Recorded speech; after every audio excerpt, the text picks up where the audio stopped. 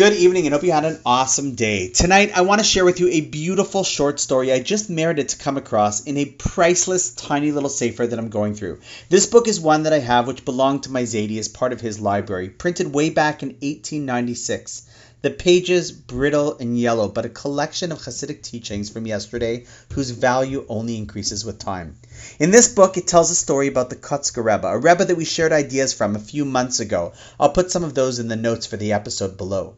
The Rebbe was approached by another Yid who had serious troubles and was going through terrible times with Parnassa, with financial hardships, and was really struggling.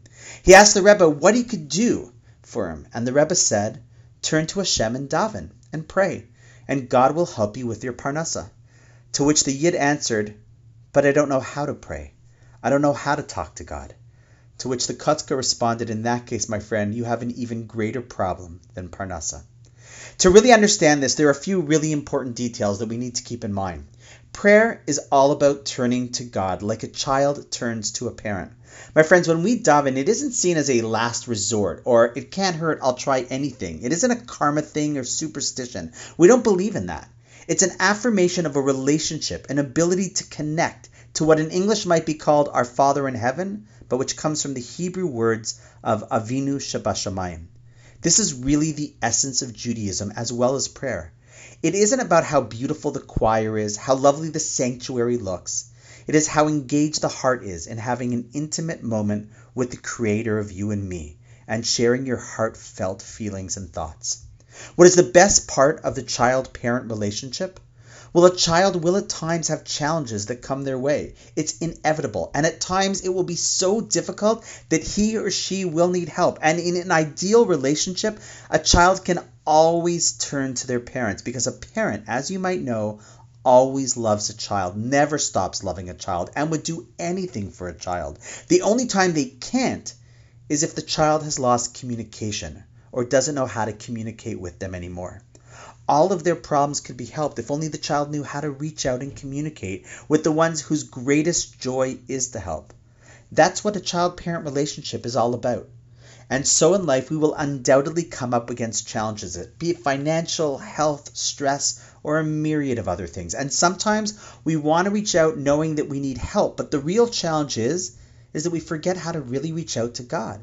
Come on, let's be honest. Haven't you ever been in a position of such despair or trouble, inner anxiety, confusion, a trouble that someone like you or a friend, family member might be having, and you want to turn to Hashem, would do it if you could, but simply feel unable to because you haven't worked on that connection in good times, so it doesn't feel like it exists in the dark times as well. And while you always could, because it doesn't require an open sitter as much as an open heart, you just don't feel you can. And so instead, you reach out to the quote-unquote rabbi to say, "Please say a Mishaberach," as if he's a miracle worker. But you know that that's not the ideal, nor is it necessary, but rather the power is in our own lips, and even more so our own hearts. And if we work to develop that relationship with God, then that is what prayer is all about.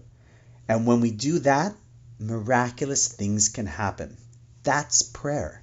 There's so much more to this idea, as always. We're just opening a small hole, a window in our hearts to understand how this is what prayer is all about. But this idea, which I just came across today in this book from over 120 years ago, really resonated for me, especially this Sunday.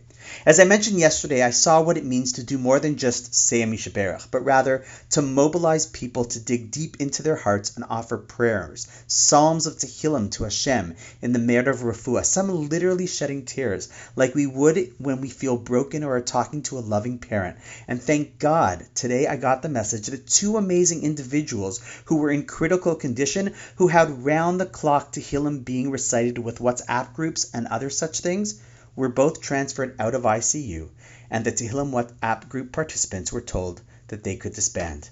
May both Julia, Yudit Bat Simcha Nechama, and Danny, Daniel Lior Ben Hadassah continue on their journeys to a speedy refuah shalema. My friends, we all have challenges in life and difficulties. The Kotzker reminds us that this is part of life, but we should never find it difficult to turn our heartfelt prayers to Hashem for help.